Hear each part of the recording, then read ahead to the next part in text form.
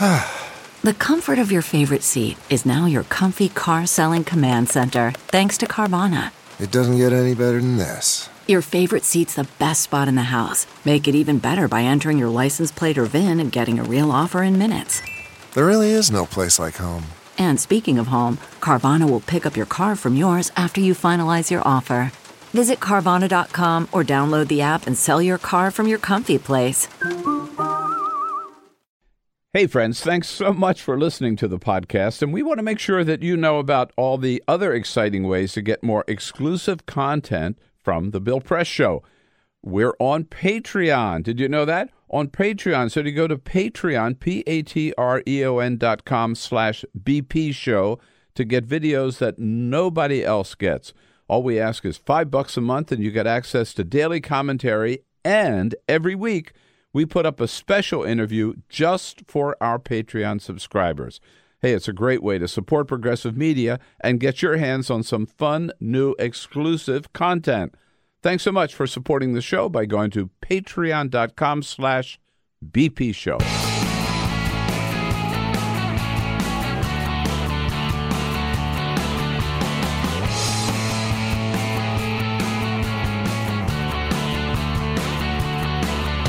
Giving you everything you need to fight the Trump administration. This is The Bill Press Show, live at youtube.com/The Bill Press Show. It is underway. Donald Trump and Vladimir Putin, best friends, sitting down for a love fest in Helsinki, Finland. Hello, everybody. Here we are, Monday, July 16. Whoa, let's get going with the Bill Press Show. Lots to talk about and lots to comment on over the weekend. It has been a blockbuster of a weekend, starting on Friday with the big announcement by the Department of Justice, Rod Rosenstein, Deputy Attorney General, announcing the indictments of 12 Russian military by name, definitely working for the Russian government, members of the Russian military, taking orders from Vladimir Putin, and every detail about how and why and when and whom they hacked in the 2016 election and what they did about it and how they staged the release of those documents that they stole online. It is for sure, no doubt about it, the final nail in Russia's coffin, but Donald Trump still says it didn't happen, and it's all a witch hunt made up by the Democrats. And now he's sitting down with a man who did it, and he won't say a damn thing about it. That's number one we got to talk about today, and you will want to comment on your comments on Twitter, at BP Show. Welcome at any time. What do you think about this summit? What do you think about this bromance with Trump and Putin? Is Vladimir Putin really Donald Trump's handler? You got to wonder, whose side is Donald Trump on? I think we're going to find out right now. They sat down about 10 minutes ago. All right. Again, your comments welcome on Twitter, at BP Show. What do you know? Peter Ogburn is back. Hey now. So we can't get started without saying, but first. This is the Full Court Press. Yes, indeed. Just a couple of other stories making news this morning. Okay, so we go to New Orleans because on Saturday morning at around 7 o'clock, there was a problem at the Jaguar exhibit. A Jaguar got loose at New Orleans Zoo. Oh, not a car. Not a car. Not an actual Jaguar. An actual jungle cat got loose. And mauled several of the animals at the zoo. In fact, it killed 5 alpacas. The alpaca exhibit was right next to the Jaguar exhibit. Killed 5 alpacas, killed 1 fox, and killed an emu. And there are still some animals that are being treated because, the animal attacked the Jaguar attacked him. The zoo has now reopened. It was closed for all of Saturday. It opened yesterday. And they were asked, what's going to happen to the Jaguar? And the zoo said he was just doing what Jaguars do. That nothing's going to happen to him. But they are investigating to find out exactly what happened with the exhibit. They said that it looks like there was some sort of tampering with the thing that keeps them enclosed in their cage. They've ruled out zookeeper problems, and so they think that somebody might have actually sabotaged it. But stay tuned to see what happened there. We go to Redlands, California, where a 28-year-old man called the police and said that he had been attacked. By a jaguar? Not by a jaguar. Not by a jaguar. He'd been attacked by a woman. He told the cops everything that happened, but he left out one important detail because they went and they looked back at the security and the surveillance footage from the park where he says he was attacked, and it turns out he actually had exposed himself to a woman who was in the park, and she chased him down, and she stabbed him.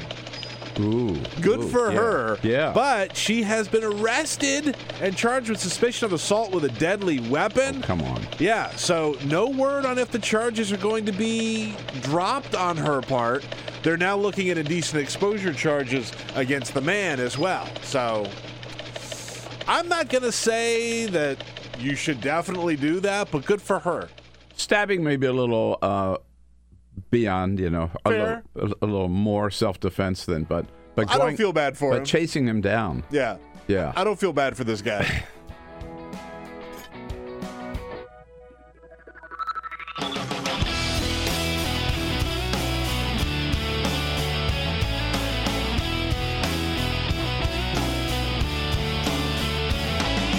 This is the Bill Press Show.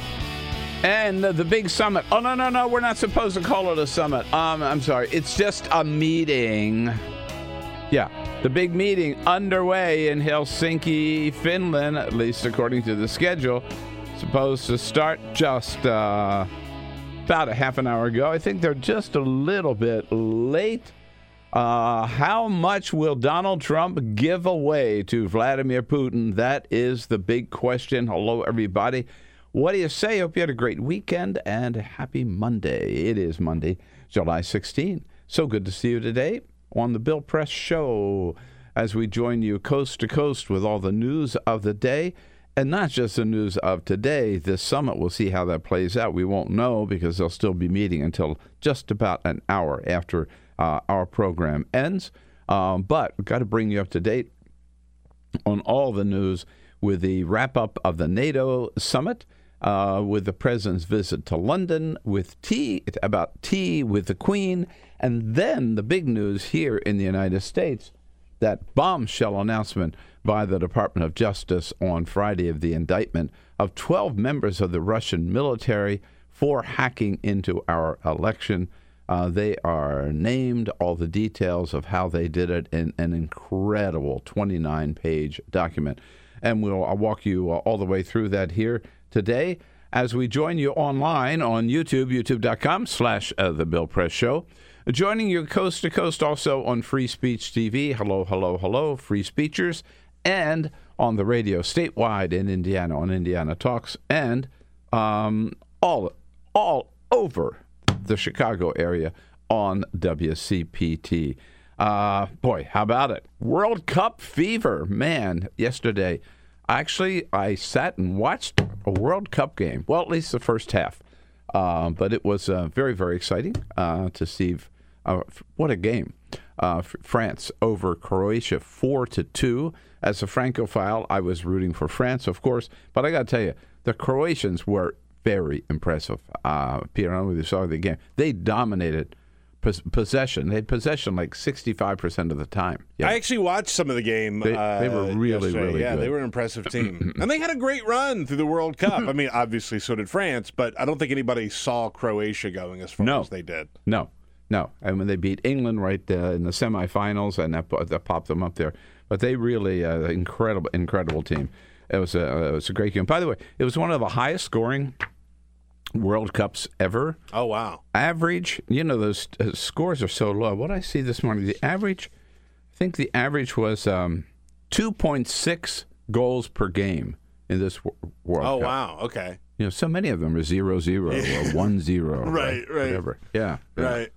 But very, very, very exciting. And we always keep up to date on the movie front. I saw a movie that wasn't sure I was ever going to see, but then I just decided I wanted to see it, and I went to see Won't You Be My Neighbor? Oh, there you go. The Mr. Rogers documentary. Yeah. Yeah, it was really good. Yeah, he was incredible. What I didn't realize is, his whole thing, it's a beautiful day in the neighborhood. Sure.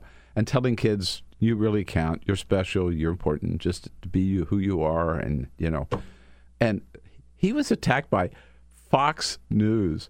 Fox and Friends did a whole segment on how this is terrible advice to be giving children. What? Because if you tell kids you're special, then they feel they don't have to do anything. They don't have to push themselves to learn or to do anything because I'm special just the way I am. Yeah, if you work with a lazy millennial, blame Mr. Rogers. How do you take a very upbeat, important message for little kids, right, and turn it into something diabolical? Good God. Only Fox could do it. Yeah. Yeah. But anyhow, if you have a chance to see it, it's beautiful, and he was quite a pioneer in terms of television. And taking television and say, no, television doesn't have to be just people throwing pies at each other like the early television. Television can be something positive for kids, and he came up with that program. Incredible. But, yeah, let's start where we start with Rod Rosenstein. It was Rod Rosenstein, Deputy Attorney General, who goes in front of the public at just about noon on Friday, and he announces, first of all, here's what we found, that these members of the GRU were conducting this massive fishing expedition on the DNC, Democratic National Committee, and the Democratic Congressional Campaign Committee, Deputy Attorney General Rod Rosenstein. The defendants worked for 2 units of the main intelligence directorate of the Russian General Staff, known as the GRU. The units engaged in active cyber operations to interfere in the 2016 presidential election. Yeah, and back to Rosenstein, their goal was to influence the outcome of the election.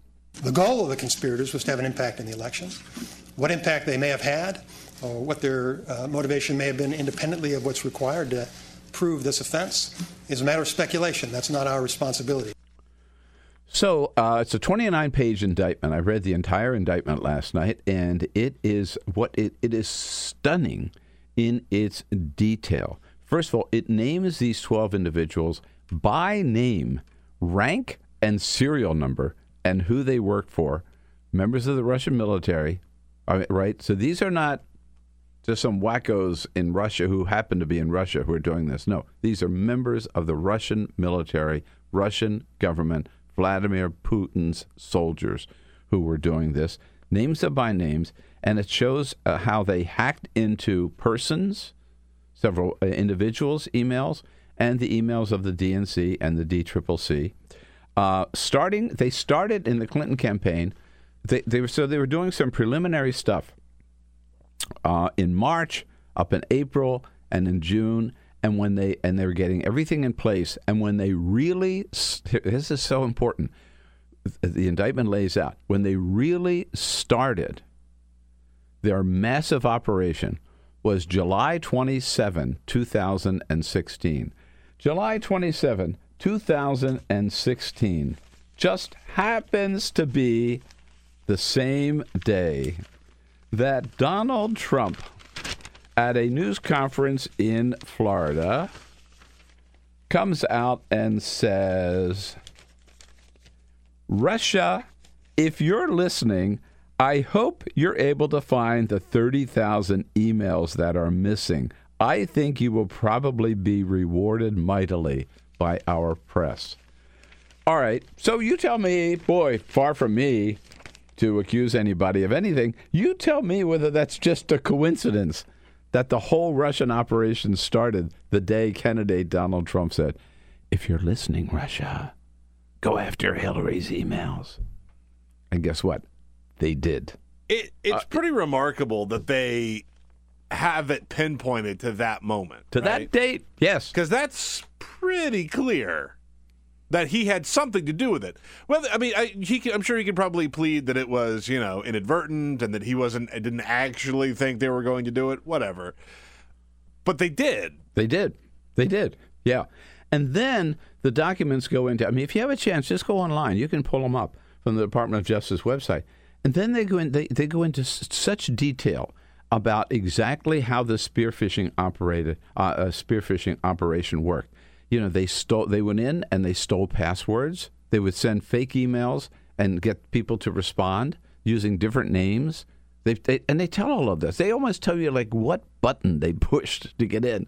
And they would send an email to so-and-so under a different name, trying to get them to respond so they could steal their passwords, gain access to their email accounts, and then somehow they were doing it so widespread that they actually kind of got caught. People started getting suspicious that they were being hacked, and so these Russian military they did something very clever. They came up and said, "Oh, we looked into this. There's a guy from Romania named Guccifer 2.0. That's who was doing this." And they put this phony thing up there. Remember, we heard about Guccifer 2, right? Well, he didn't exist. So they said it had nothing to do with Russia. There's this guy in Romania, a 400-pound guy in his underwear, sitting in his basement. And by the way, so then it also lays out that they were in direct contact with some certain people. One guy named Roger Stone. Yes, direct contact with Roger Stone. They used Bitcoins to pay for some of these, to build up a server in Malaysia. I knew I hated Bitcoin. Yeah. Some reporters actually got in touch with them and said, if you have any hot stuff, give it to me. A guy from Breitbart. Mm-hmm. And then an organization pops up called WikiLeaks, and WikiLeaks gets in touch with them and says, hey, if you got anything hot, give it to us right now because it's 2 days before the Democratic Convention, and we need to get it and drop it right now. And, of course, they did, and WikiLeaks did, and then the whole thing unravels. Again, it is 29 pages. It is unbelievably detailed, and it's signed by Robert Mueller, right? So this investigation goes on and on and on. And by the way, what does that amount to now? I looked it up last night. So far, in just a little over a year, just about a year, Robert Mueller has racked up indictments or guilty pleas on 32 people and 3 different companies. Those 32 people are 26 Russian nationals. Remember, it's this 12, and then there were 14 before. 4 former members of the Trump team, Paul Manafort, Rick Gates, George Papadopoulos, and Michael Flynn. 3 Russian companies, 1 California lawyer, that guy that worked for Roger Stone, and 1 Dutch attorney who already served his time. I think he served 30 days and then was He's already out. Yeah, right, already out. But that's 35 indictments or guilty pleas. And what does Donald Trump call it? Still calls it a witch hunt. It's just the opposite of a witch hunt. And these indictments prove it. And the White House response, so Donald Trump's response was to call it a witch hunt. The White House response was to say, hey, did you notice? No Americans were named in these indictments. They were all Russians. There was not one word in the official White House response to say what Russia did was wrong. This proves that Russia was trying to interfere in the election, which it does. Not a word about Russia. All it was, hey, there are no Americans named here, so we might as well shut down the Mueller investigation. Donald Trump will never admit that Russia was doing this because he sees any idea that Russia was interfering in the 2016 election as proof that he did not win it legitimately. It's all about his ego. And yet, today, he has still not acknowledged what the 17 intelligence agencies have told us that Russia did, what the Senate Intelligence Committee has told us what Russia did, now what the Robert Mueller latest indictments show and prove that Russia did, or that the Director of National Intelligence, Dan Coats, who is part of the Trump administration, may I remind you, who said a couple of days ago that Russia is the greatest enemy we face, that it is the biggest foe that we face, that what he's hearing today about Russia, what Russia is up to, reminds him of the threat this country faced on September 11, 2001, and Donald Trump shrugs it off. And with that, Donald Trump goes in to see Vladdy today, and he was asked by Jeff Glor from CBS, well, do you think... No, he's asked at the news conference first, last week with Prime Minister Theresa May, are you going to ask Vladimir Putin about meddling in the election? I will absolutely bring that up. I don't think you'll have any, gee, I did it, you got me. There won't be a Perry Mason here, I don't think, but you never know what happens, right? But I will absolutely, firmly ask the question. Oh, boy. How tough can you get, right? Wow. Oh, man. Actually, my concerns have been addressed. I feel a lot safer, don't you, Bill? Yeah. Actually, he has already said, I asked Vladimir Putin about it, and he told me he didn't do it, and I believe him. Case closed. Case closed. He has said that at least on more than one occasion. So now he may or may not raise it. Honestly, do you believe he's going to raise it? I don't. Certainly, do you believe he's going to raise it in any tough way, and really demand to know what was going on and say, look, we've got the goods on you. You know, several people said this. I talked to over the weekend.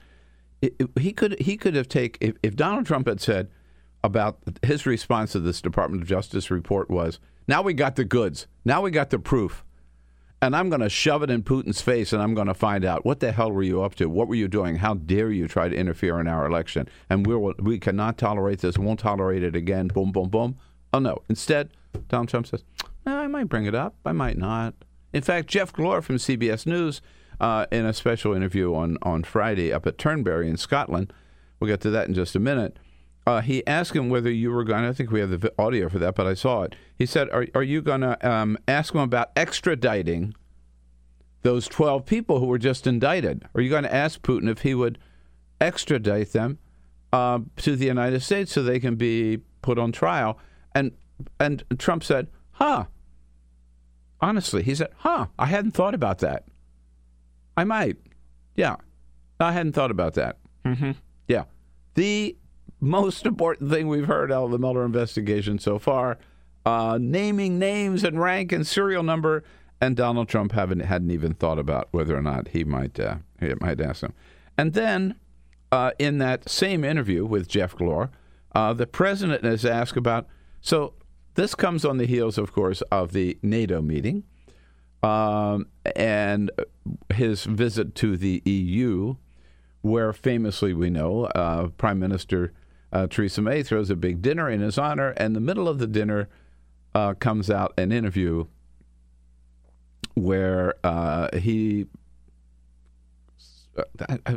criticizes is not strong enough. He really attacked Theresa May, basically saying she was an idiot. She didn't take his advice about how to handle Brexit. She says that his advice actually was to sue the EU. At any rate, he dumped all over her in this interview with the Sun. I mean, it was so bad. It was so bad, exactly. And Donald Trump is just on that point. So Donald Trump was asked at the news conference with Prime Minister about his criticism of the Prime Minister. She's standing right alongside of him. And, of course, Donald Trump pretends that he never said any of it.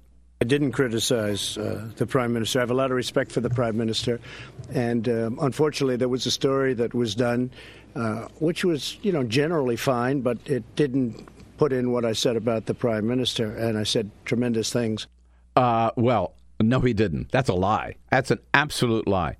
And in fact, The Sun, which is Rupert Murdoch's paper, Donald Trump's buddy, they put out a statement saying, no, Mr. President, you did criticize Theresa May, and you didn't say anything good about her in the interview. And reporters, and then the White House says, we'll prove it. Sarah Huckabee Sanders says, we'll prove it. We'll release the entire video of that interview, which they still haven't done. Still waiting. They're still waiting. They haven't done, and they won't do because he didn't He did not say. It's a lie. It's a lie. It's a total lie. So again, back to then the president is asked by Jeff Glor of CBS. So who do you think today? This is coming after the NATO meeting and his talks with Prime Minister Theresa May about the EU. Who do you think are the biggest foes facing the United States today? I think we have a lot of foes. I think the European Union is a foe, what they do to us in trade. The European Union is a foe. Oh, my God. Right. I mean, we're talking now our enemy. He's identifying our enemy, right? He doesn't mention Russia. He doesn't mention China. He doesn't mention North Korea. He mentions France. Who are the members of the EU? Think about it. France and Germany and Spain, Finland, where he is right now, and Norway, and the EU, at least until they figure out what they're going to do about Brexit. Go down the list. These are the strongest allies the United States has for Donald Trump. No, they are our foes.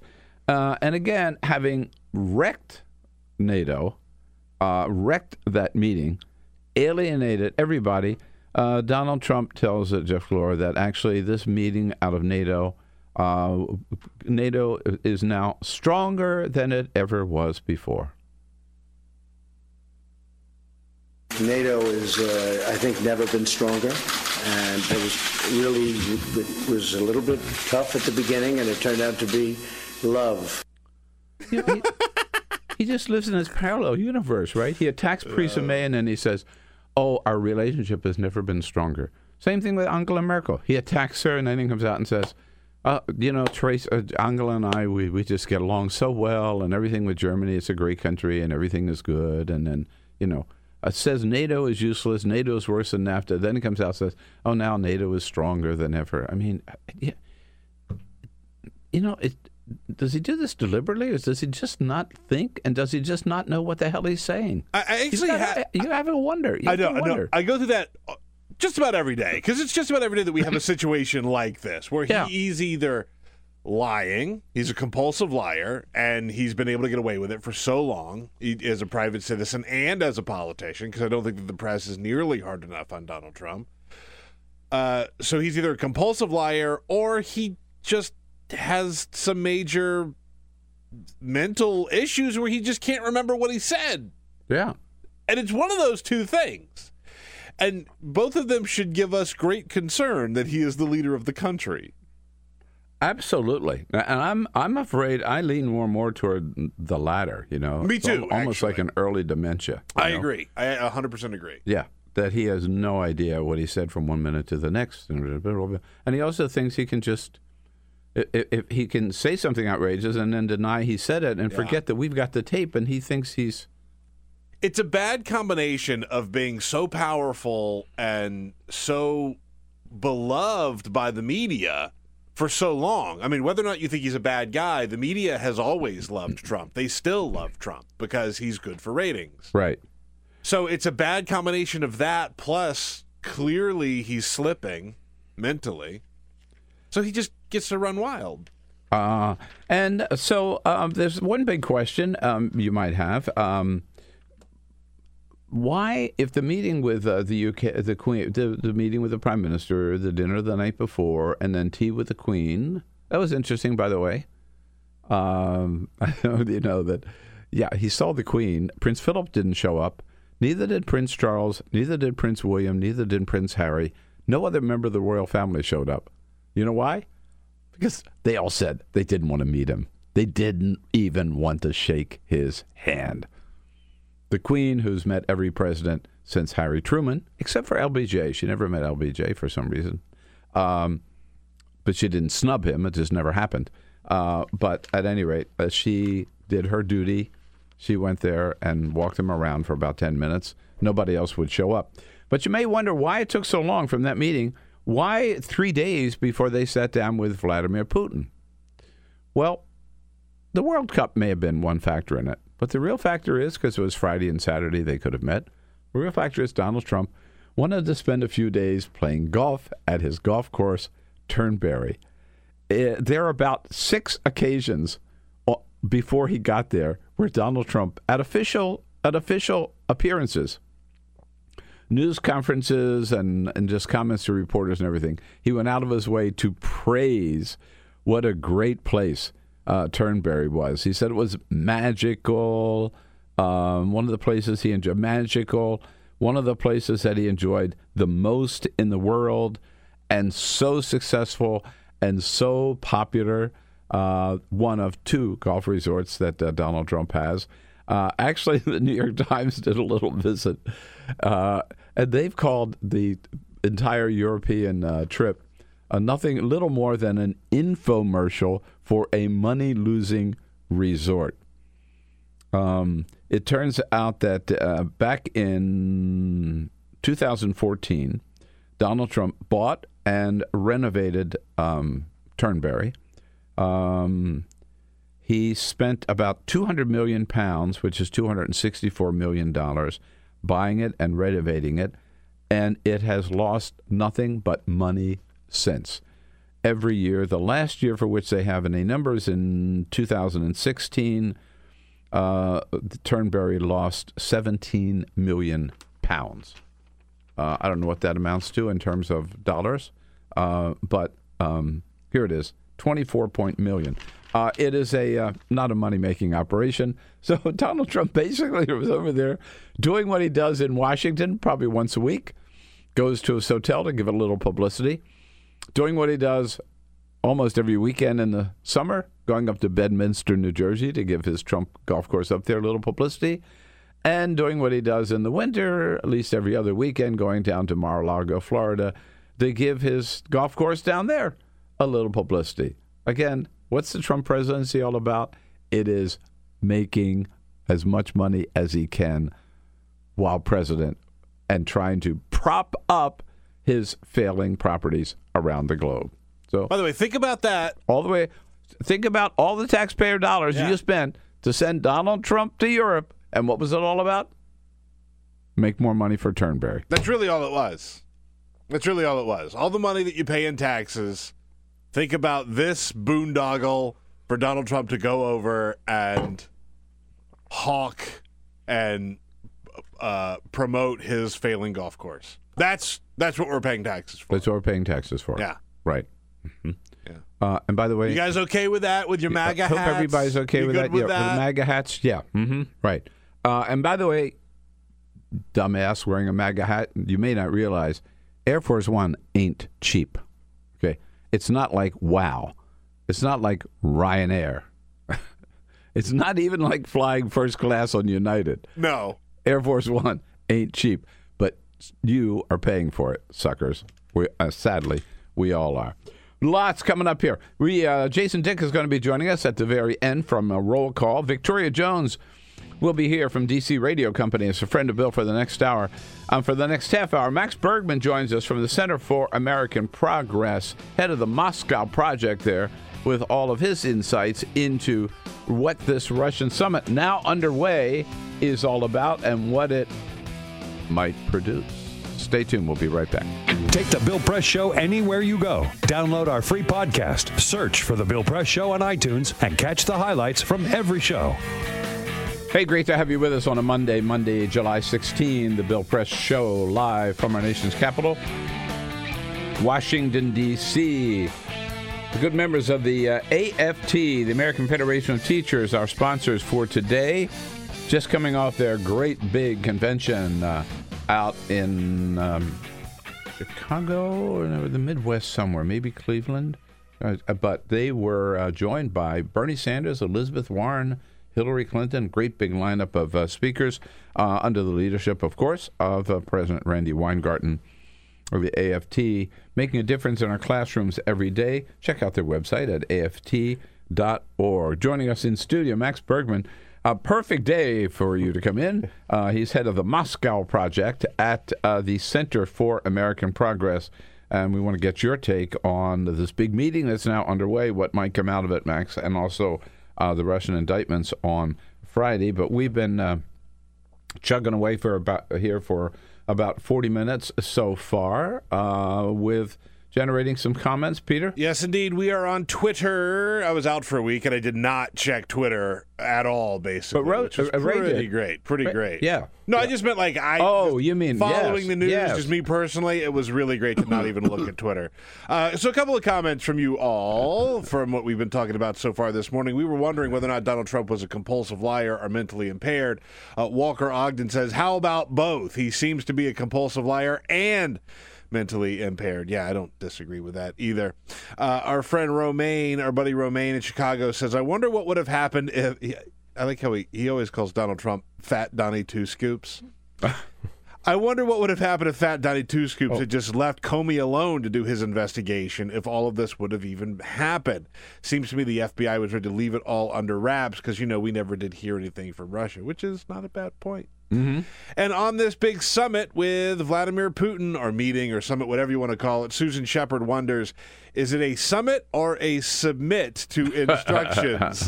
If you have a comment for us, the best way to do it is to find us on Twitter at BP Show. BP Show. We're checking that all throughout the day. By the way, I did see today that somebody did, which you and I talked about doing, for our show, but somebody did a crowdfunding for the blimp, and the baby Trump blimp. There's going to be a baby Trump blimp. Nice. I don't know where, Washington or where, but somewhere. I love it. Check out that story. I saw it somewhere. Sure. Yeah, absolutely. Yeah, right. So Max Bergmann, head of the Moscow Project at the Center for American Progress. The New York Times this morning in his lead story says that when Putin sits down, and he's already there with Donald Trump, once he sits down with Donald Trump today, quote, he will have already accomplished, just by sitting down with Trump, he will already have accomplished virtually everything he could reasonably hope for. That's right. You agree? Yes. Vladimir Putin and Russia wants to be seen as if they were the Soviet Union again, that they are, on sort of par with the United States, that they are one of the great superpowers. And let's be clear, Russia isn't. Their economy is basically around the size of Spain or Portugal. Their population has shrunk over the last 25 years. This is not the same country as it was during the Soviet Union, when it was much bigger, was much more influential, had sort of an ideological pull that pulled a good sizable chunk of the world. And so Vladimir Putin wants to be seen, wants to rekindle Russia's geopolitical position. And so by giving him sort of this audience, especially after the last 3 years, and we have to remember, or last 4 years, that they invaded Ukraine, they intervened in Syria, they intervened not just in our election, but in the French election and a number of other elections around Europe. So this is a country that has done 4 years of bad behavior, and yet is sort of being acknowledged and recognized as being this great power. And so this is a diplomatic coup for Putin. So he does all of these things wrong, right? Bad stuff, right? Invading Ukraine. They're still there, I think. Yeah. Seizing Crimea, annexing Crimea, hostile act for sure. Intervening in Syria against our interests, right? Not to mention the other countries, but meddling in our election, no doubt about that. And after all of that stuff, he walks into buddy with Donald Trump. Right. And so the reason why people are so terrified, and why I'm so terrified about what's going to happen over the next few hours in the summit, and I read a story. Is it a summit or a meeting? I mean, I think you could call it. It sort of depends on how big you want to make it. I think the president and Putin both want this to be called the summit, and I think it depends on what comes out of this. But I think the reason why everyone's holding their breath is because they're really, for the United States, this is about Russia changing its behavior over the last 4 years, agreeing to sort of climb down in Ukraine, to remove its forces or stop backing. There's a violent conflict still going on in eastern Ukraine, but Russia changing its behavior. But instead, everything that's being discussed here is about the United States making some concession.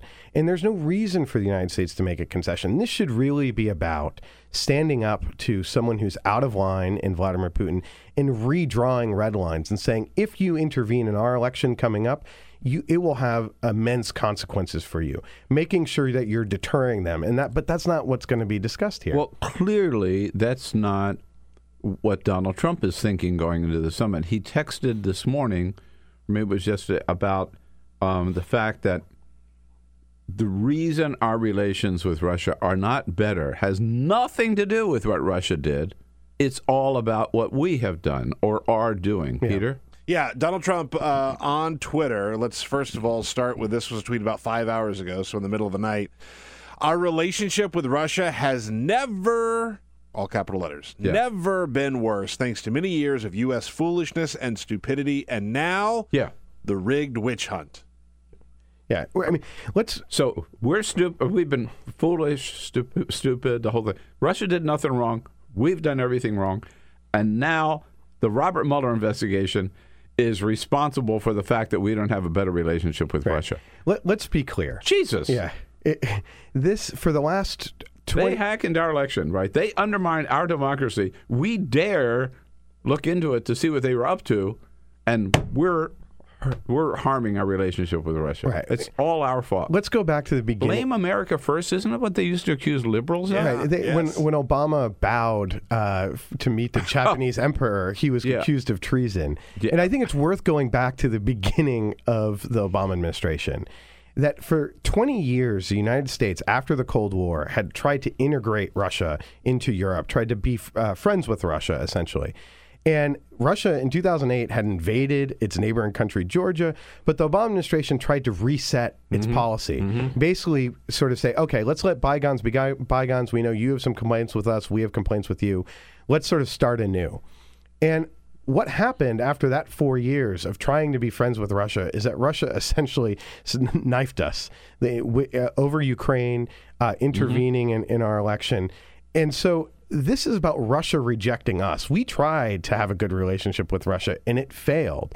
And that's what Republicans, Mitt Romney, were so vocal at saying in 2012. And the thing is, they weren't actually wrong. Right. And so what's so shocking is to have a Republican president come here and say, no, this is all America's fault.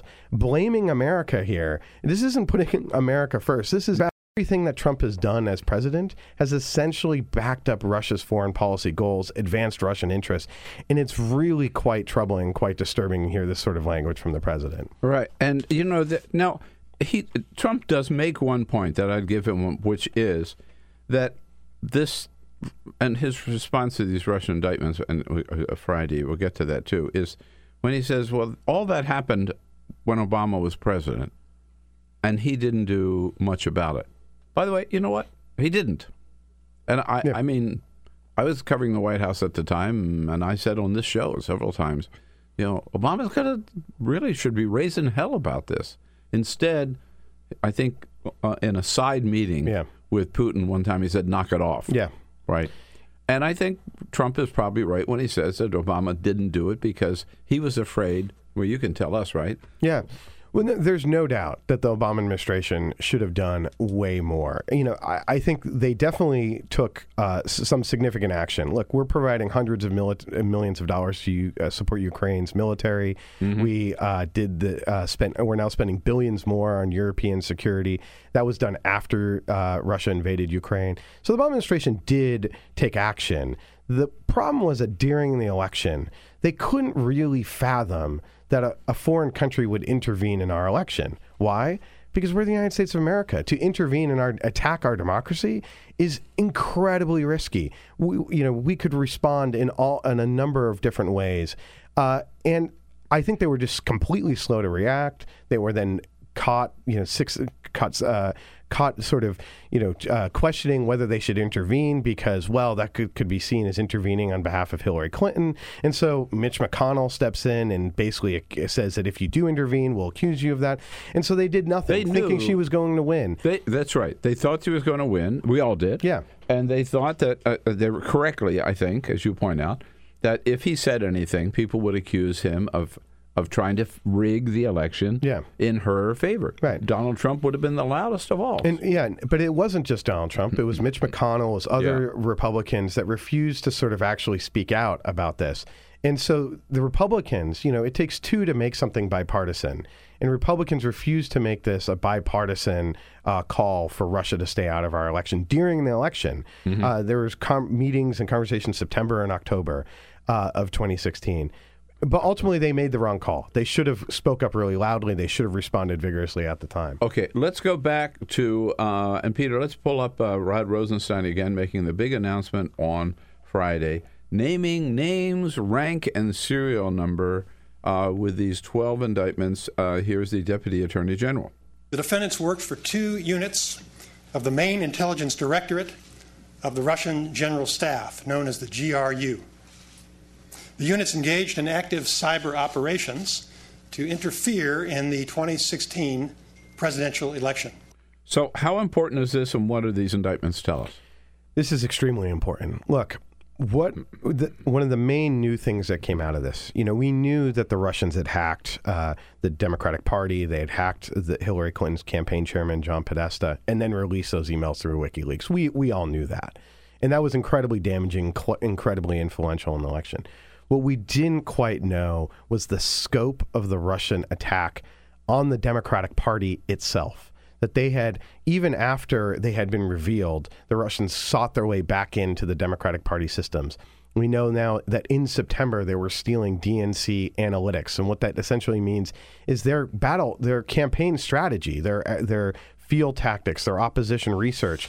All of this information, the Russians were stealing up until October. And what's important to, I think, understand here is that this information in and of itself wouldn't be that important to the Russians. What is Russian intel going to do with DNC field tactics? Yeah. But that is immense value to the opponents of the Democratic Party, the opponents of Hillary Clinton, in this case, Donald Trump and the Republican Party. So what this indictment... Were they giving that information to the... I think the next big question is what information was actually shared. Was information actually shared between the Russians and the Republicans and Donald Trump? The indictment also highlights that a congressional candidate sought out Russian intelligence to get... Do we know who that was? We don't know yet. There's a lot of speculation going around online. There's been a lot of denials. But if a candidate sought out help from Russian intelligence and then received that help... that, to me, looks like a crime. And let's also be clear, there had been a lot of reporting by August that Russian intelligence was Guccifer. So it was the front that this person reached out to. So this suggests that there's going to be a lot of future indictments of American citizens. This was sort of laying the predicate that there's a conspiracy against the United States, and therefore any American, I think, going forward that's participated, aided, and abetted will be implicated. All right. Now, the without naming him by name, it's pretty, and he's admitted, Roger Stone was one of the people that was in touch with them. Yes. So Roger Stone has acknowledged that he's included in this indictment of the Russians. His claim is that, this was not illegal. Everything I did was... I think we shall see, and my guess is that Roger Stone's time in the barrel will come, and that what this essentially indicates is that if Roger Stone was communicating back and forth, let's understand the time frame here. Then August, Roger Stone tweets out, John Podesta's time in the barrel is coming. Right. John Podesta doesn't know what he's talking about, because John Podesta, who was hacked in March of 2016, and by August, still has no idea that he's been hacked. Only learns that he's been hacked when it appears on the internet by WikiLeaks on October 7th. So how does Roger Stone know nearly 2 months before John Podesta? And I think it's safe to assume that he learned from Russian intelligence. Sure, and was absolutely. And Roger Stone was in constant contact with not just the Trump campaign, but with Donald Trump. And with WikiLeaks. Right. So what we are looking at here is a vast... Russian conspiracy against the United States as outlined in the indictment. But we now know that there's more than 80 contacts, there's more than 20 meetings between the Trump campaign and Russian government associates during the campaign and the transition. So it seems pretty clear that they were in constant contact. So that the Trump campaign must have learned what was coming. They must have known what was going to happen. And then base their campaign around it. So, I took the time to read all 29 pages. I mean, it's stunning. Yeah. The specificity of who did it and how they did it and who is in contact with them, including some reporters, which we haven't talked about yet. I mean, to me, this is sort of like the final nail in the coffin for Russia. You had the Senate Intelligence Committee, the 17 U.S. intelligence agencies, but nothing with this amount of detail, right? There's no doubt what Russia was up to. No, and the president's response is still calling the Mueller thing a witch hunt. Right. I mean, if anything, this proves just the opposite. Yeah. Right? No, it's the level of specificity is immensely challenging. Let's be clear. We knew at the time, and I was in government, it was clear to people. You were at the State Department. I was at the State Department, that Russia was behind this. And, the intelligence community, when it came out with its report, assessed with high confidence.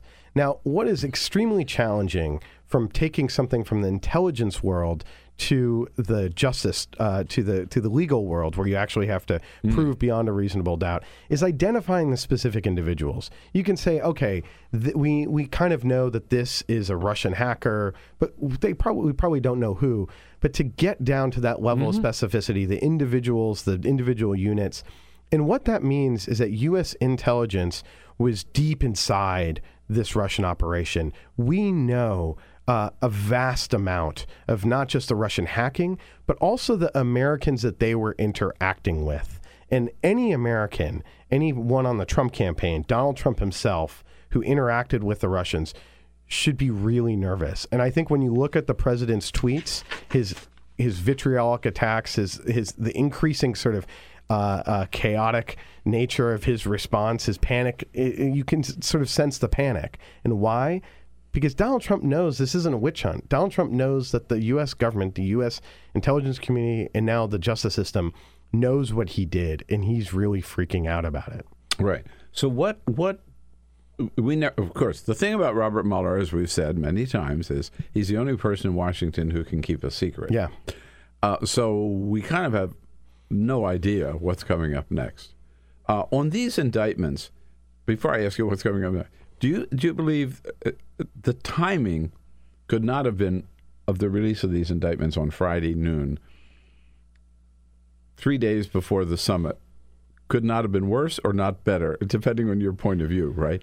But clearly, this was timed, or was it timed to influence this meeting today? I think it's impossible for this to not have been timed for this meeting. And that, I think, speaks volumes.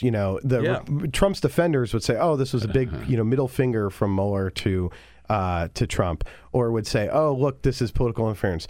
No, I think what this was that they saw that a summit was coming up, that a president who was denying the basic facts of Russian interference. And this wasn't just a decision on the part of Rod Rosenstein and Mueller to release indictments, because what's included in these indictments demonstrate that U.S. intel knew all this. So what does that mean? By making this public, it means that Russia's going to change up what its current tactics and techniques.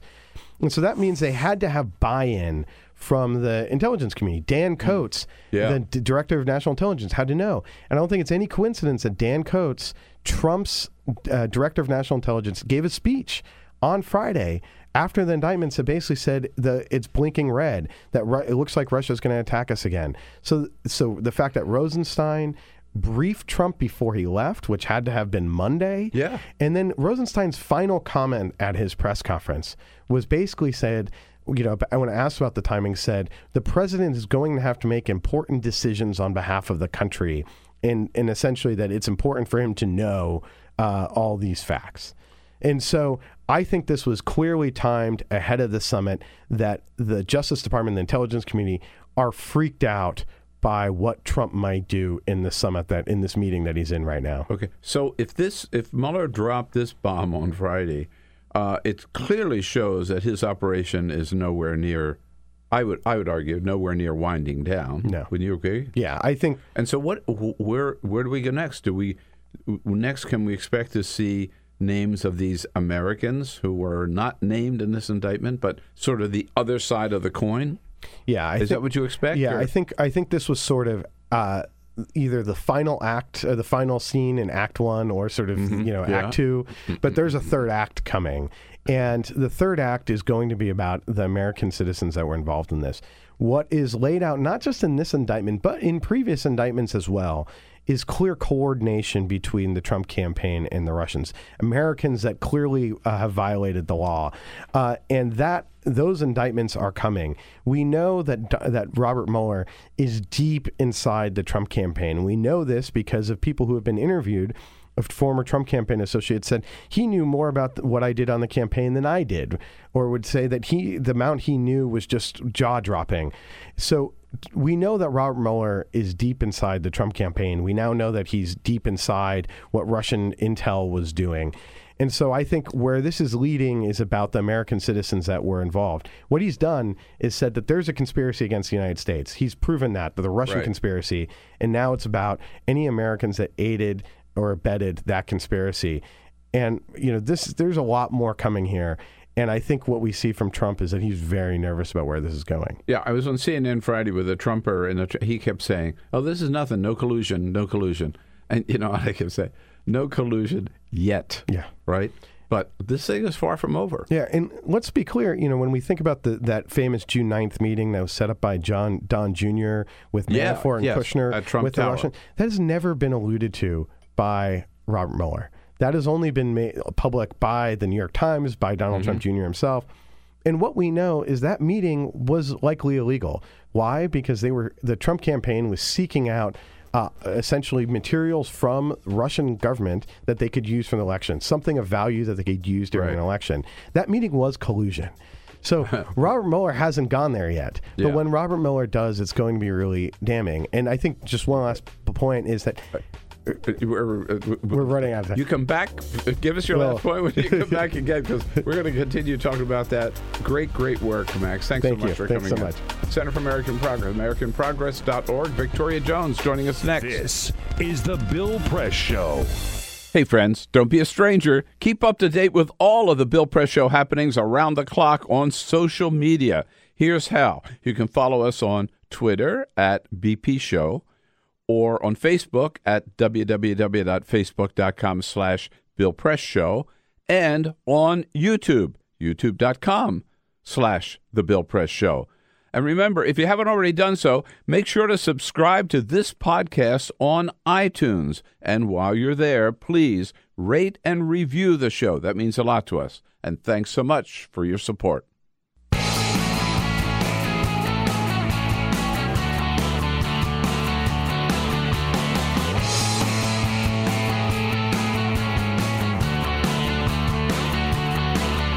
Giving you everything you need to fight the Trump administration. This is The Bill Press Show. Live at youtube.com/The Bill Press Show. Well, whatever you call it, the summit, the meeting, or the big cave-in, the big giveaway is underway in Helsinki, Finland, everybody. Hell. Hold on to your hats. It is the Bill Press Show here on a Monday, July 16. Hello. Great to see you today, and thank you for joining us as we boom out to you live, as always, from our studio on Capitol Hill in Washington, D.C. Hope you had a great weekend. Watched some great soccer yesterday. Football, maybe we should call it. France over Croatia by a score of 44-2. And now, who wasn't in the final, Bill? England wasn't. Oh, really? Oh. I just had to, because you seemed irked. I just had to mention it. I mean, look, we weren't even in the World Cup at all. Trinidad and Tobago. Trinidad and Tobago. Yeah. Yes. That's who beat you. I know. Yeah. Us. Excuse me. I'm an American. Pardon me. I'm an American. I'm an American. Sure. American. Where's your MAGA hat? Sure. Sure. Guess who's with us for this hour is a friend of Bill. At least until we throw her out of the studio. Victoria Jones from DC Radio Company. Hello. Hi. It's nice to see you. That was great. That's my southern hi. Hi. Hey, sweetie, how you doing? Hi, I'm fine. Yeah, you two Southerners can hang out here together. All right. We've got so much to talk about and so much you are going to want to comment on. So send us your comments on Twitter @BP Show. And we will dive right into the summit and everything else in the news today. But first, this is the Full Court Press. Yes, indeed. Just come over the stories making news. Bill, I got an update. Yes. You talked about the Trump baby blimp, which flew in England. Yes. It is coming to America. I can tell you some of the details. An activist actually put together a GoFundMe page to raise money for the Trump baby blimp. I'm jealous. We should have done it. How much do you think it would cost? Oh, $10,000. $4,500. Oh, really? $4,500. I knew it wasn't that much money. Not that much money. No. An activist from New Jersey is getting together with some other local organizers, and they are going to put up the Trump baby blimp. Where? Outside of the Bedminster Golf Club, the Trump National Golf Club. Perfect. They're going to put it right there. Nice. He goes there all the time. He's bound to see it. They put up the GoFundMe page asking for $4,500. He says within 22 hours they reached their goal. They have contacted the manufacturer, and they will have the balloon, quote, by mid-August. By mid-August. So you can expect to see the Trump baby blimp in New Jersey. You know what? For me, I'm finishing my yogurt here. I think we should have several of those. Put them everywhere. So that everywhere he goes, there's a baby blimp. Totally. I think that's a great idea. Get one for Mar-a-Lago, get one for everywhere. Yeah. Have you ever been into a WeWork? It's like a workspace. Yes. Yeah, WeWork. It's sort of like you can rent office space for by the hour or whatever. You can go in there and work. Well, here's the something thing. about the name WeWork would repel me. WeWork. Yeah. Well, here's the thing. We play, I'll go. Employees of WeWork are now banned from eating meat. Here's the deal. You can no longer bring meat into WeWork. The company will no longer have meat at any of the company events. And if you go out to eat to lunch or to dinner with a client and you have a receipt to get reimbursed, they will not reimburse you if you ate meat. Oh, you can't do that. Well, that's exactly what they're doing. The company is banning employees from expensing meals that contain red meat, pork, or poultry. They will also no longer provide meat for events at any of its 400 locations. I can see that, but you can't prevent people from I'll eating. tell you what they should ban. Because I went to a WeWork meeting about 3 months ago. 15 seconds. And? Fries, because the office smells of French fries. I mean, there are worse things to smell. Yeah. What's wrong with French fries? Because you meet in small cubicles and you're enclosed. Oh, I see. Okay. You have a fry. But no meat.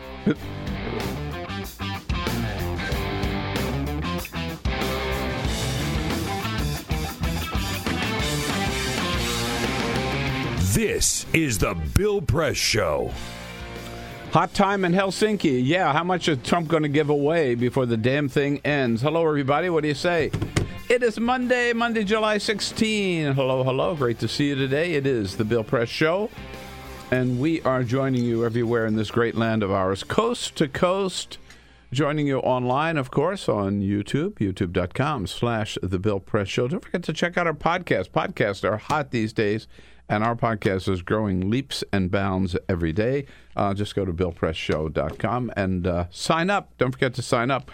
That way you get all of our updates during the day and the special stuff that we put up on weekends. Also, we're joining you on Free Speech TV, coast to coast, and out in the greater Chicago area on the one and only WCPT, the progressive voice of Chicago. Here is a friend of Bill for the entire hour, our good friend from DC Radio Company and a fellow traveler down at the White House, sometimes at least, Victoria Jones. Hi, Victoria. Nice to see you. Nice to see you. What's going on? I have an outrage that I've got to get off my chest. Okay. Does this have to do with a cat? No, it doesn't actually. It doesn't have to do with the cat. Oh, all right. No, it doesn't. We talk cats a lot. But we do talk cats a lot, and I'm sure I do have cat news, but this is not cat news. Okay, yes. No. This is actually related to the topic for which I was invited. So I'm not even going off topic. All right. This is related to the president's trip abroad, and specifically to the president's trip to the UK. Yes. So I have to rant. Well, good. I want you to rant. That's why you're here, because you are an American, but you came from the UK. Okay. So there are protocols. Mm-hmm. And there is also courtesy. Yes. So neither of which he displayed. No, he didn't. And so that's the point. And the thing is that... And he's still... Okay. Mm-hmm. Okay, I've got to start again. Okay. Big breath. Okay, first of all, you don't walk in front of a 92-year-old woman, whether she is the Queen of England and the Commonwealth, or whether she is a homeless woman on Pennsylvania Avenue. It is very rude. And I would say this if I were a Trump supporter. No, you wouldn't. No, you wouldn't. You haven't met many Trump supporters. Because Trump supporters don't care what he does. It's not polite. You're right about that. No, I agree with you. But where I disagree is that any Trump supporter would criticize him for anything. But you know, what do you expect from him? He's a total bore. He's a total a-hole. It's very rude. Breaking news, Donald Trump is rude. It's very rude. And by the way, the Sunday Times and what he said about Theresa May is astonishing. And he apparently, according to the British reporting, was mortified by this interview, which makes me wonder, where was he when the interview took place? He was mortified because it came out. Because it came out in the Rupert Murdoch Sun, which, by the way, is full of topless women showing their nipples. Not topless women the way we think of them in America. Oh, there was a topless woman. No, it was a topless woman with nipples all over the place in the Sun. That's what you see in British topless papers. Nipples all over the place. Okay. They used to call it... What was it? Tits and ass? Now it's tits and ass and nipples. Or tits and nipples and ass, I guess. Yeah, right. that's you know. So that's what he. This is his paper. That is the Murdoch paper. So here's Donald Trump. He was asked about at the press conference with Theresa May while she's standing right alongside of him. What about all these critical things you said about her to the Sun? Here's Donald Trump trying to run away from it. I didn't criticize the Prime Minister. I have a lot of respect for the Prime Minister. And unfortunately, there was a story that was done, which was, generally fine, but it didn't put in what I said about the Prime Minister. And I said tremendous things. It's a lie. It's a lie. The Sun actually came out and said, that's a lie. Yes. What he said about her, the criticisms he said, and the nice things he supposedly said about her, he did not say. The tape was there. Yes. The tape exists. Yes. And now, I don't know whether at that point the White House press and the foreign press had not heard the tape, but the tape was already out. Yes. And nobody... But I did think that the British questions were very good. Were very tough. And he just, of course, ignored them. And then, now, the British reporting also is that Prince Charles and Prince William refused to meet with him. I was just going to ask you about that. Prince Charles, Prince William, and I assume Prince Harry. Prince Harry apparently had private engagements. But Prince Philip wasn't there. Well, he's 92. He's officially retired. He does not do public engagements. However, the Sunday Times reported that if he feels like doing a public engagement, he bloody well will. No, I've seen him since he's retired. If he wants to, he will. But he obviously didn't want to. But they are reporting, without denying. I mean, it is reported, it's a non-denial denial. And the palace has not denied that Prince William and Prince Charles both said, "No, Mum, we're not coming. We're not coming."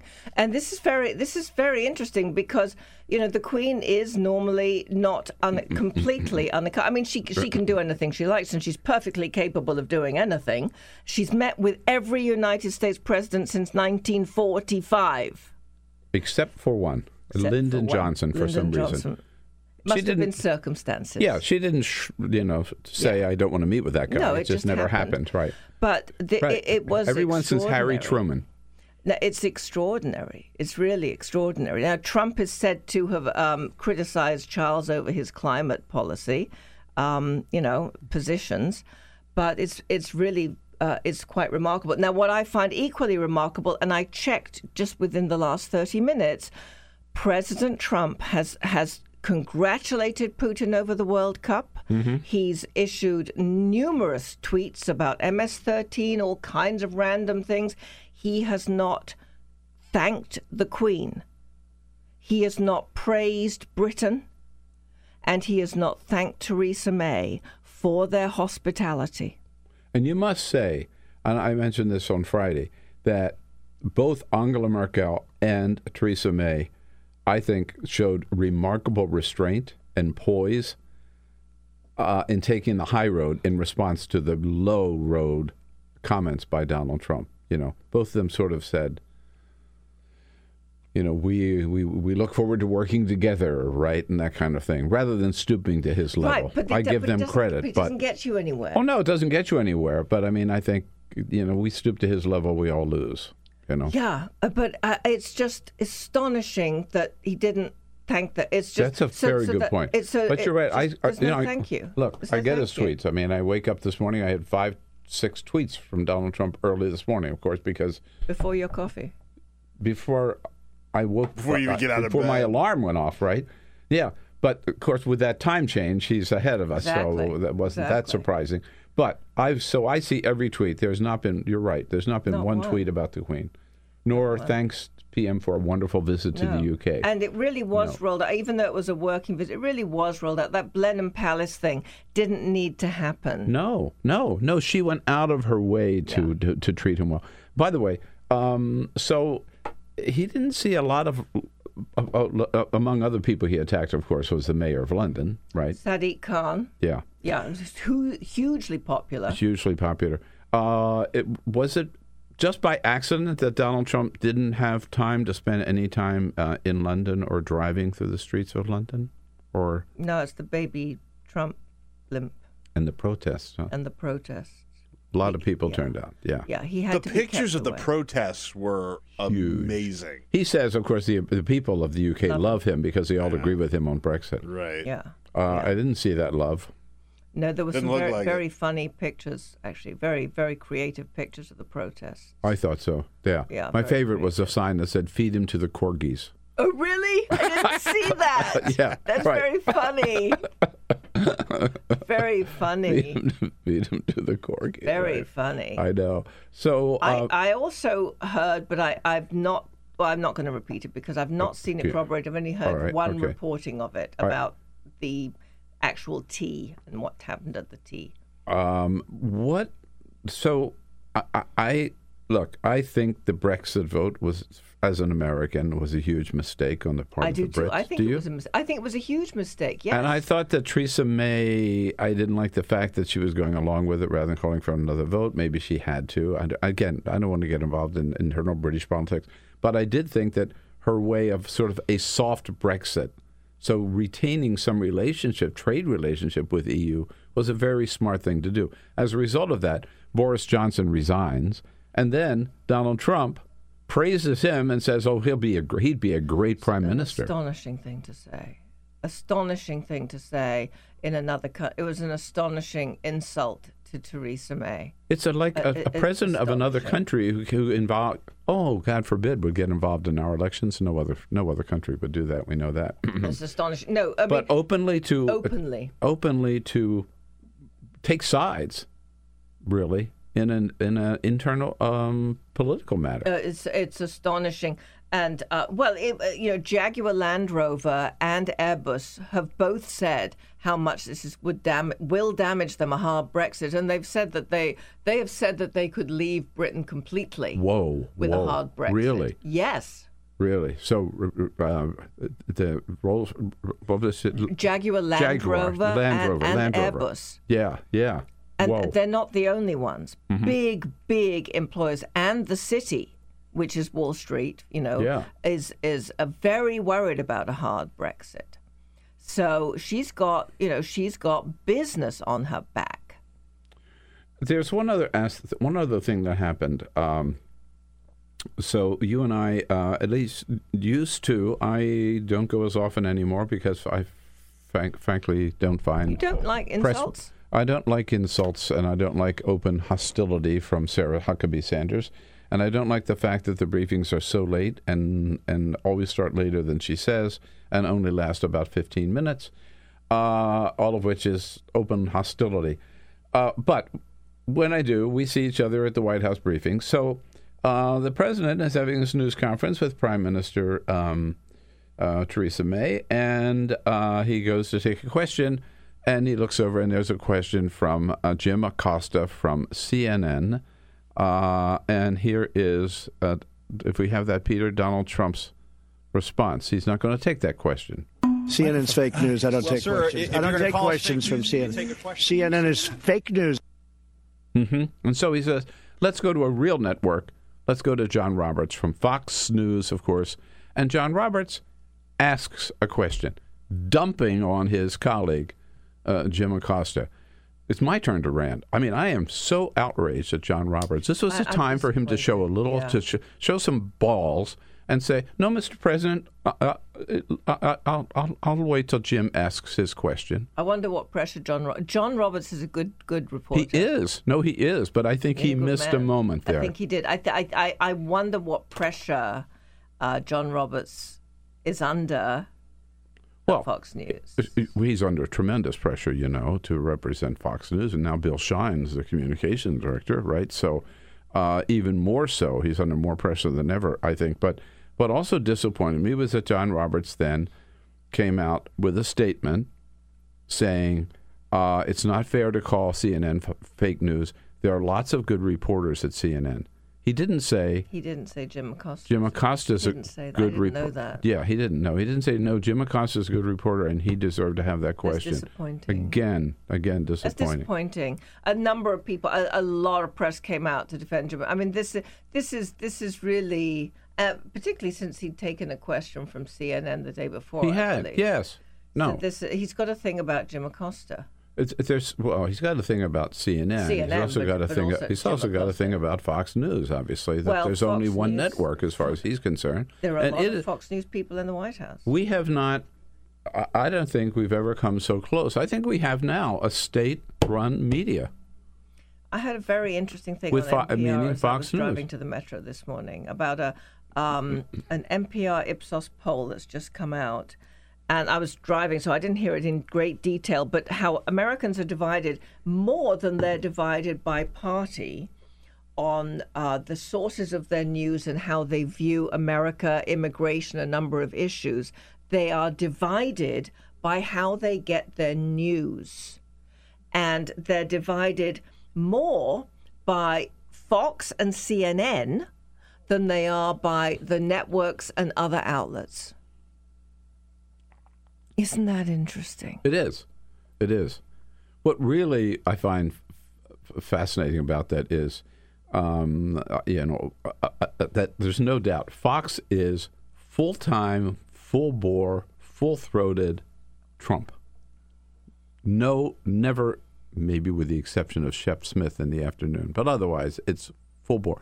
And if you watch CNN, CNN's not full-time, full-bore, full-throated anti-Trump. They tell the news. There's some critical voices on there, but CNN's I find, all over the place sometimes. They do other topics also. They do. They do. Nobody does enough other topics. There's not enough bandwidth. I'm not saying CNN should be the anti-Trump network. All I'm saying is it's not.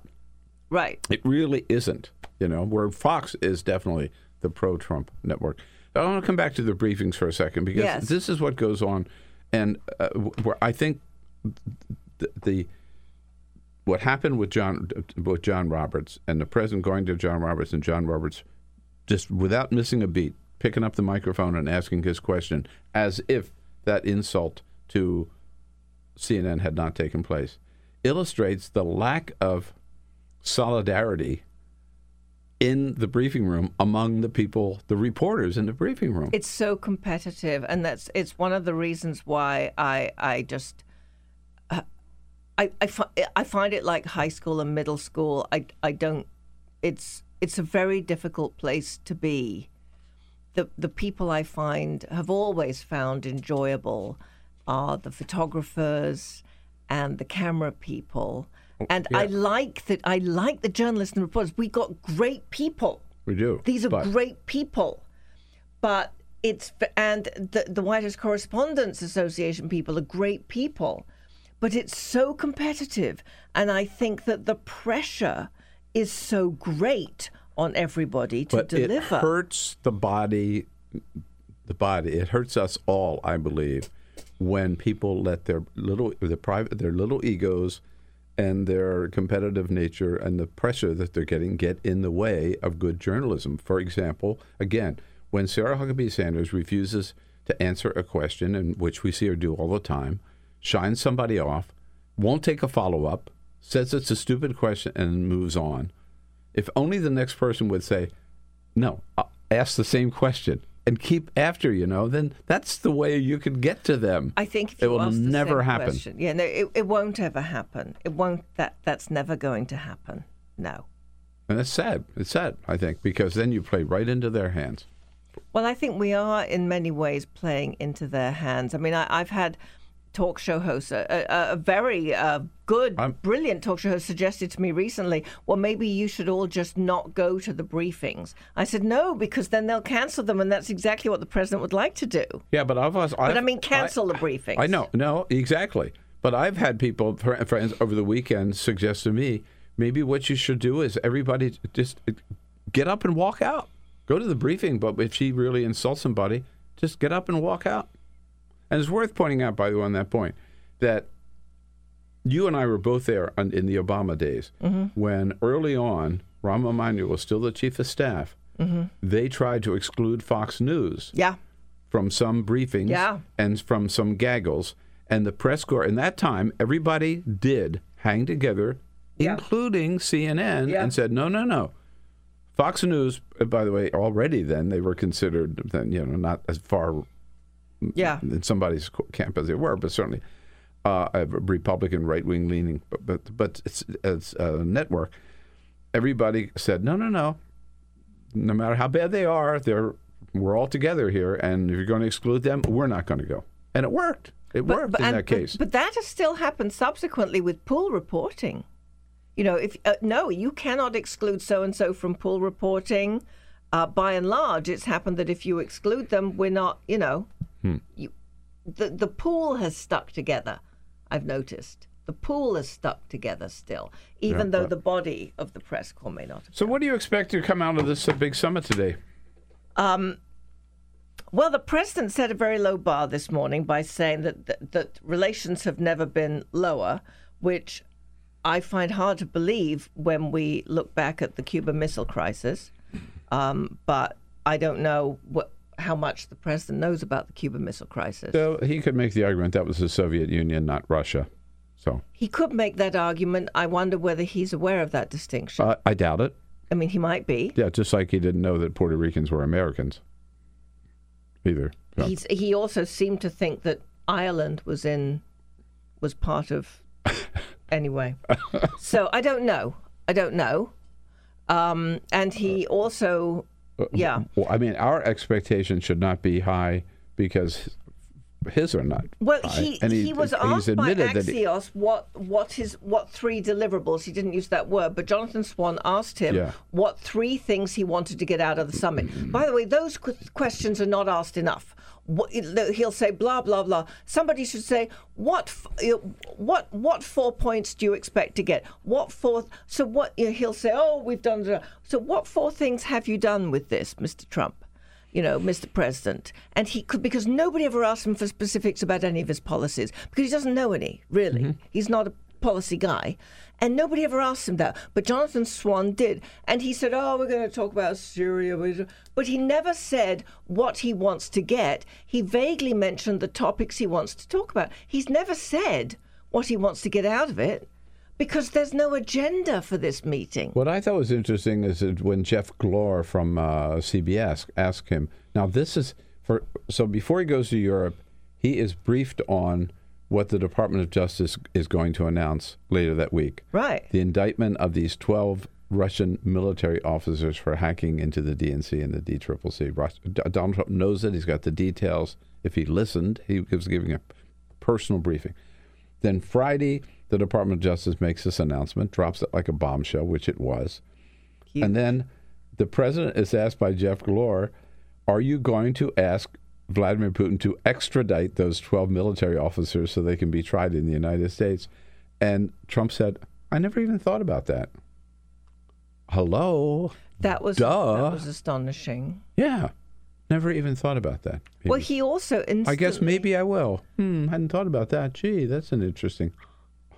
He instantly blamed it on the Obama administration. He still hasn't... He hasn't said that was Russia. He said it was Obama. He still hasn't. We can read that tweet again, Peter. He did this morning, you're right. Blames everything on Obama and Robert Mueller. Yeah, he had a series of tweets this morning. I just want to jump right into it. You talked about the one where he talked about how the relations with Russia has never been worse. He says President Obama thought that crooked Hillary was going to win the election, so when he was informed by the FBI about Russian meddling, he said it couldn't happen, was no big deal, and did nothing about it. When I won, it became a big deal, and the rigged witch hunt headed by Strozak, Peter Strozak, the guy that this FBI agent that they've been sort of demonizing. He's a favorite. Yeah. And then he went on to say our relationship with Russia has never, all capital letters, never been worse, thanks to many years of U.S. foolishness and stupidity, and now the rigged witch hunt. Right. So it sounds like that Donald Trump's America First is really blame America First. That's interesting, isn't it? Or blame Democrats in America First. Well, he's saying, but he's saying the United States has acted foolishly and stupidly in the past. I mean, that would include George W. Bush, I guess. But if his slogan is "Make America Great Again," then he's going to make it great again because it hasn't been. Yes, implied. But I mean, I was getting back to he does to also emphasize America First, America First, America First, yeah? Well, in this, he's blaming America First. Yes. In other words, Putin invades Crimea, Ukraine, seizes and annexes Crimea. He's still got soldiers in eastern Ukraine. Yeah. He's got troops in Syria working against us in Syria. And he interferes with and tries to undermine the 2016 presidential election. No doubt about it. You could add to other things to that list, the unrest that he's sowing in Western Europe. And with all of those things, walking into a summit, Donald Trump blames the United States for the fact that our relationship is not as good as it should be. In other words, Vladimir Putin has done nothing wrong. He's done nothing to undermine our relationship at all. It's all our fault. As an American, I say BS to that. There's a fascinating piece just come out in the Atlantic by John Cipher, who's a retired 28-year veteran of the CIA's National Clandestine Service and the senior intelligence. So it's fascinating about the summit and about how Putin is sort of a master of the details and of policy. And he said, about what they're both going to want. Well, and he says what Putin's going to do is fawn on Trump, play on his ignorance. And he says some of the questions he's going to sort of say. He's going to play on Trump's predilection to save money, antagonize allies, and disconnect from NATO. And he's going to say things like, NATO has nothing to fear from Russia, so why are you wasting money on that Cold War relic? And he's going to say, just like in Korea, your constant war games are a useless and expensive provocation. Let us handle Syria. It's just a waste of U.S. money to support people who are terrorists. And as a savvy businessman, you know that sanctions are hurting the West more than they hurt us. Think how many jobs we could create if only we could reinvigorate our commercial ties. Well, I think he's right on, and what's scary about that is that Vladimir Putin does have a plan, came into this meeting today with a plan, with some prepared questions, I'm sure, and some subjects that he wanted to get into, and some things he was going to ask Donald Trump for, and Donald Trump, by his own admission, is walking in totally blank slate. No idea what he wants out of it, other than a handshake and a photo op. We will stay. Victoria Jones will be staying with us, and we're going to be joined by Jason Dick, who is a deputy editor at CQ Roll Call. Continuing and looking forward to hearing from you. Your comments on Twitter at BP Show. The summit is underway about an hour and 20 minutes from now on schedule. Donald Trump and Vladimir Putin will be holding a joint news conference. That'll be interesting as well. Bill Press Show, Monday, July 16. We'll be right back. Download our podcast. Search for The Bill Press Show on iTunes. And remember to rate, review, and subscribe. This is The Bill Press Show. Hey, what do you say on a Monday, July 16? Wow, we're starting off the week with a lot of news, and it's just going to get bigger and better as the week goes on. Well, better, I'm not sure, but maybe bigger. It is the Bill Press Show. We're brought to you today by the United Food and Commercial Workers Union, the UFCW. Great men and women of the UFCW under President Mark Perone. A proud union family that feeds, serves, and provides for America's hard-working families every time to go to one of our big grocery chains in this country. Those people who stock the shelves and wait on you and check you out, all members of the UFCW. We salute them. Thank them for their support of the program. And we welcome Victoria Jones here as a friend of Bill for the entire hour from D.C. Radio Company. How do people find you if they want to follow you when you're not on the Bill Press Show? I'm at Victoria Jones, D.C. Victoria Jones, at Victoria Jones. Victoria Jones, D.C. I just tweeted for the first time in 6 months. Oh, my God. All right. Yeah. You must feel very healthy psychologically right now. That's what I tweeted about, that to tweet that, various journos actually is reporting that people are saying, oh, I'm not tweeting because it's just not. So I tweeted that, hey, I stopped tweeting 6 months ago. Maggie Haberman of the New York Times tweeted out today. I'm this doing is her Instagram now. I'm tweeting pictures of food and cats mostly. And joining us, Jason Dick. Dogs have worked for me. Jason Dick, deputy editor of CQ Roll Call. Hello, Jason. Good to see you as well. Always good to be here, Bill. All right, thank you. I want to get away from Russia here for just a second and talk about a man that I had a lot of respect for until about a day ago, 2 days ago maybe, and that is Elon Musk. Oh. What the hell? Oh. I mean, this is crazy, his attempt to insert himself into this magnificent Thailand rescue, which everybody is so excited about. And the turd in the punch bowl, is Elon Musk, who pretended to have the answer, with this little one-man submarine that was going to solve everything. It turned out to be not even... Yeah, it had very much a whiff of Life Aquatic with Steve Zissou. He was going to, go in there and... I don't know. Maybe it's because people are finally getting their Teslas. I mean, Steve Dennis, he got one. Bloomberg. I mean, he was very excited. He ordered it 5 years ago or something like that. I mean, maybe Musk is sort of feeling his oats now that people are actually getting their cars. And he's got the flamethrowers out there too. First of all, that's the first thing. He started selling these flamethrowers. But so he says, I got this one-man submarine that's going to do it. And it was a joke. I mean, it wasn't developed. It wasn't ready. It wouldn't have worked in that channel. Very, very comic bookish, almost. Yeah, and so the people just sort of rejected it, and then he attacked the lead guy and called him a pedophile. Yeah. This is a great way to kill your company, your multi-billion-dollar company. Right. Yeah. I mean, what are the investors like in Tesla and the others thinking about this nut now, right? Yeah. They're just thinking about their money. Yeah, and then when the guy came back and he says, a lot of people were saying, no, what are you saying? What's the evidence for this? And he came back and said, I'll bet you whatever, that it's true. Bet you a Tesla? Yeah, right. Or I'll bet you a submarine, a Tesla submarine. He's since deleted the tweets, by the way, because I think somebody told him, hey, dude, you can't just run around calling people pedophiles online. It's so astonishing because it was the feel-good story of the year, apart from the bear in the jacuzzi. It was the feel-good story of the summer. You don't know about that. I missed the bear in the jacuzzi. With the margarita. This was part of your memoir, Bill. Bits and Big Sur. But this was the feel-good. Oh, I'll find it for you. I do agree with you. We talk so much about from every aspect, that rescue of those kids is incredible. And their coach. Just the fact that they could find them. Right. They could take care of them. They could get them out. They're in good health. They're with their fat. I mean, everything is so good about it. And then this. So Elon Musk it is weird. So and and we've seen. I just had to mention that. Well, I think, and you see this with, Trump. Another billionaire.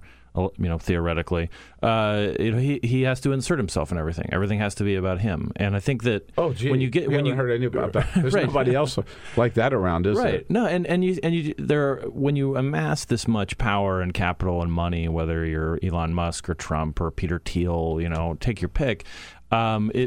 It becomes difficult to not think that the world revolves around you. I mean, it's as if you just sort of hand the remote control over to a teenager. Yeah. Oh, that's nice. Yes. Yeah, it is. It is, because you can't believe that it's not about you, because to a certain extent it is, because everything's made so easy. Right. I mean, some of these guys have their own islands in, near New Zealand in case the apocalypse. I mean, what are they supposed to think, that it's that the world is not really about them? Of course, I wouldn't be surprised. I wouldn't be surprised if Elon Musk owns an island.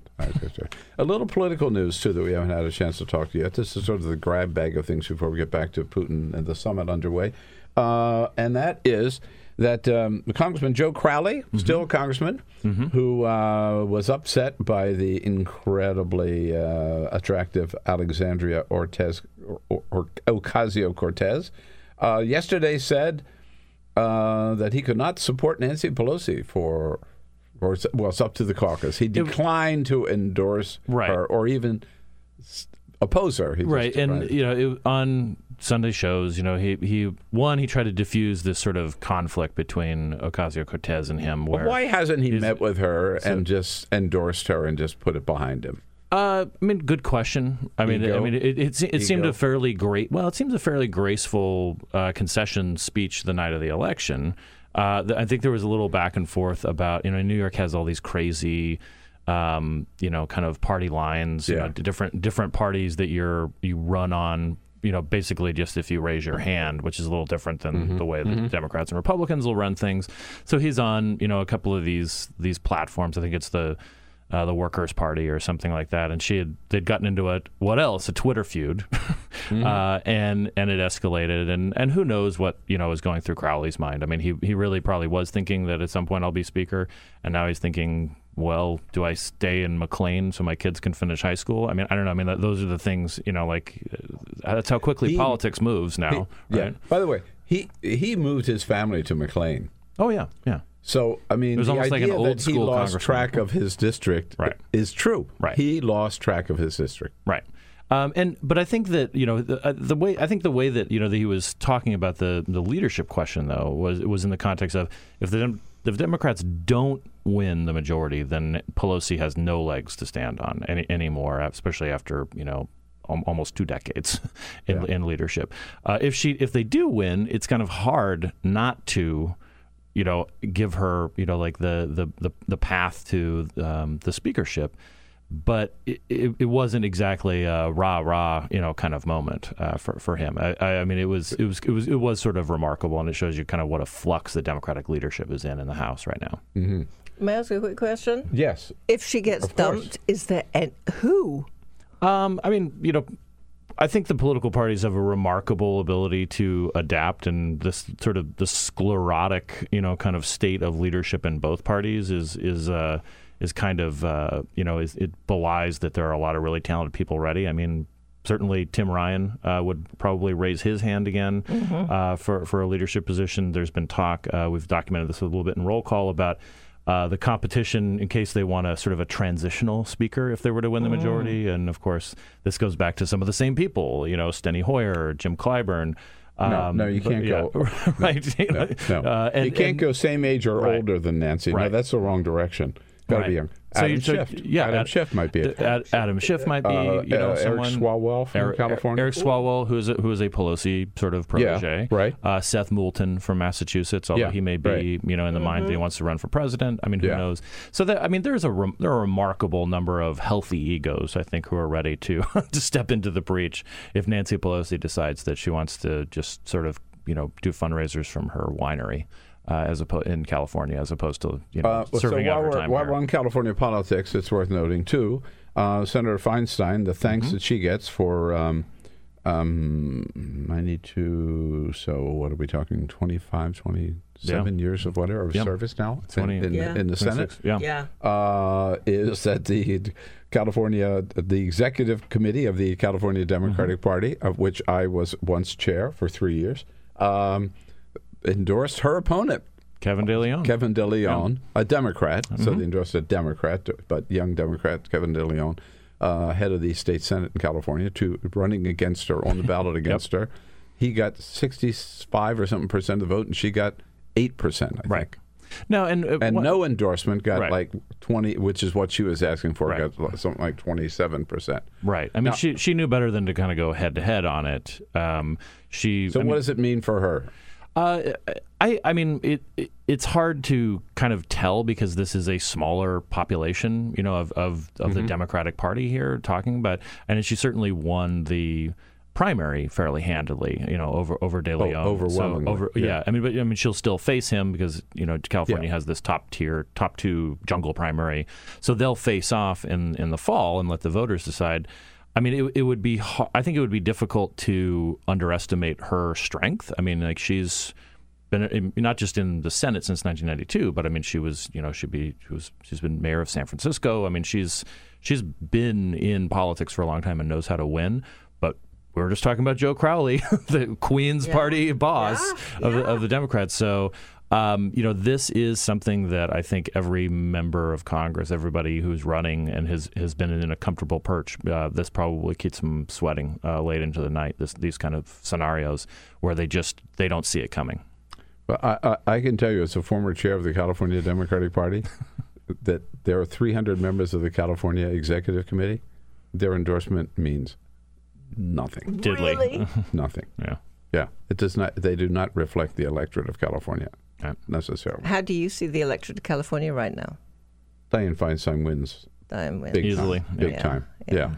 And Gavin Newsom wins big time. But it is it's an embarrassment and it doesn't speak to unity to me. Or reality. Probably more important than unity, even politically. So speaking of reality, and back to the big story that did. The New York Times first paragraph this morning says that once Vladimir Putin sits down with Donald Trump, just the fact, sitting down with Donald Trump today, he will have accomplished everything he needs to accomplish in Finland. Do you agree? I mean, depending on what happens, what they're talking. I mean, I guess they're talking right now. I mean, I think he would certainly, if he doesn't come away from this with the recognition of Crimea, as part of Russia. I mean, I think that he would like to get a few more things ticked off on the agenda, but certainly, I mean, he's kind of in the catbird seat. I mean, like he's survived George W. Bush looking into his eyes all those years ago. He's survived, the reset button with Hillary and all this. I mean, and he's in arguably the more powerful position here. But Victoria, isn't it sort of like Kim Jong-un? I mean, just the very fact that he is having a summit with the president of the United States is what he's always wanted. His economy is a mess. His country is weak. This is Putin. Okay, I just want to be Putin. Right. Yes. And he's getting a quote summit, which is not a summit. This is not a summit. Summits are years in the making. They have secretaries of state, deputy secretaries of state, assistant deputy secretaries of state, setting the agenda, making sure that the outcome is predetermined. There is no agenda. They could sit there and play mahjong. They could do Sudoku. We've no idea what's going on because there's nobody in the room except a couple of translators. I would guess it'd probably be more Monopoly with Trump, right? I mean, it would be Monopoly. Oh, yeah. It would be Monopoly. And he would lose. Right. Well, and this is the thing, because for Putin is former KGB, FSB. He has studied Trump. We don't know. Everybody says, he's got something. We don't know, but he may have. What we do know is that he's a policy wonk. Mm-hmm. He studies policy, and he studies people. And he knows how to play people. He knows how to flatter. He knows how to cajole. And he also knows how to bully. And he knows how to do it effectively. The story I've thought about a couple of times is the story that we talked about when Putin met Merkel. And he knew that she was afraid of dogs. Yes. And so he brought his dog, which is like 75% wolf. It's a giant dog. Yeah. And he brought the dog into the meeting with Angela Merkel. Right. Yeah. So just to freak her out. Right. Just to get the upper hand. Every single, it's like, he really is out of a Le Carre novel. He is Carla, except if Carla became president. He's Carla. He's also a bit like, what's his name in Game of Thrones with the dogs who fed people to the dogs? Oh, right. Yes. What's his name? Yeah, I forgot his name. Yeah, but you know him, I know the you're worst. talking about, yeah. Yeah, but he's Carla. He really is Carla. And we don't have Smiley. Right, no, we don't. We don't have a Smiley around. Just also, I've got to say, Bill, we talked about this my last time on the show, that I was in Finland. I was in Helsinki. That's right. Earlier this summer on vacation, and it's such a fascinating. I remember asking you why Finland? Yeah, why not? I didn't realize that you were doing the prep for the summit. Right. I was laying the groundwork, laying the bugs. No, but it's such a fascinating place too, as far as a backdrop of geopolitics, because Finland is a neutral country. It's more closely aligned with the West than the East, but they fought wars with the Soviet Union, one of which they won, the Winter War, right at the beginning of World War II, and then they lost. They were allied with the Germans in World War II and paid reparations to the Soviets. This is for them, they're used to this weird mishmash interstitial existence between East and West, and it's the fact that Trump and Putin, these two really fascinating characters. Regardless of the weirdness, with in our own situation or with the Russians, and the fact that they're meeting there is just, it really is. You just can't make these things up. It's a really interesting kind of backdrop, and the fact that again Trump's going in with no backup.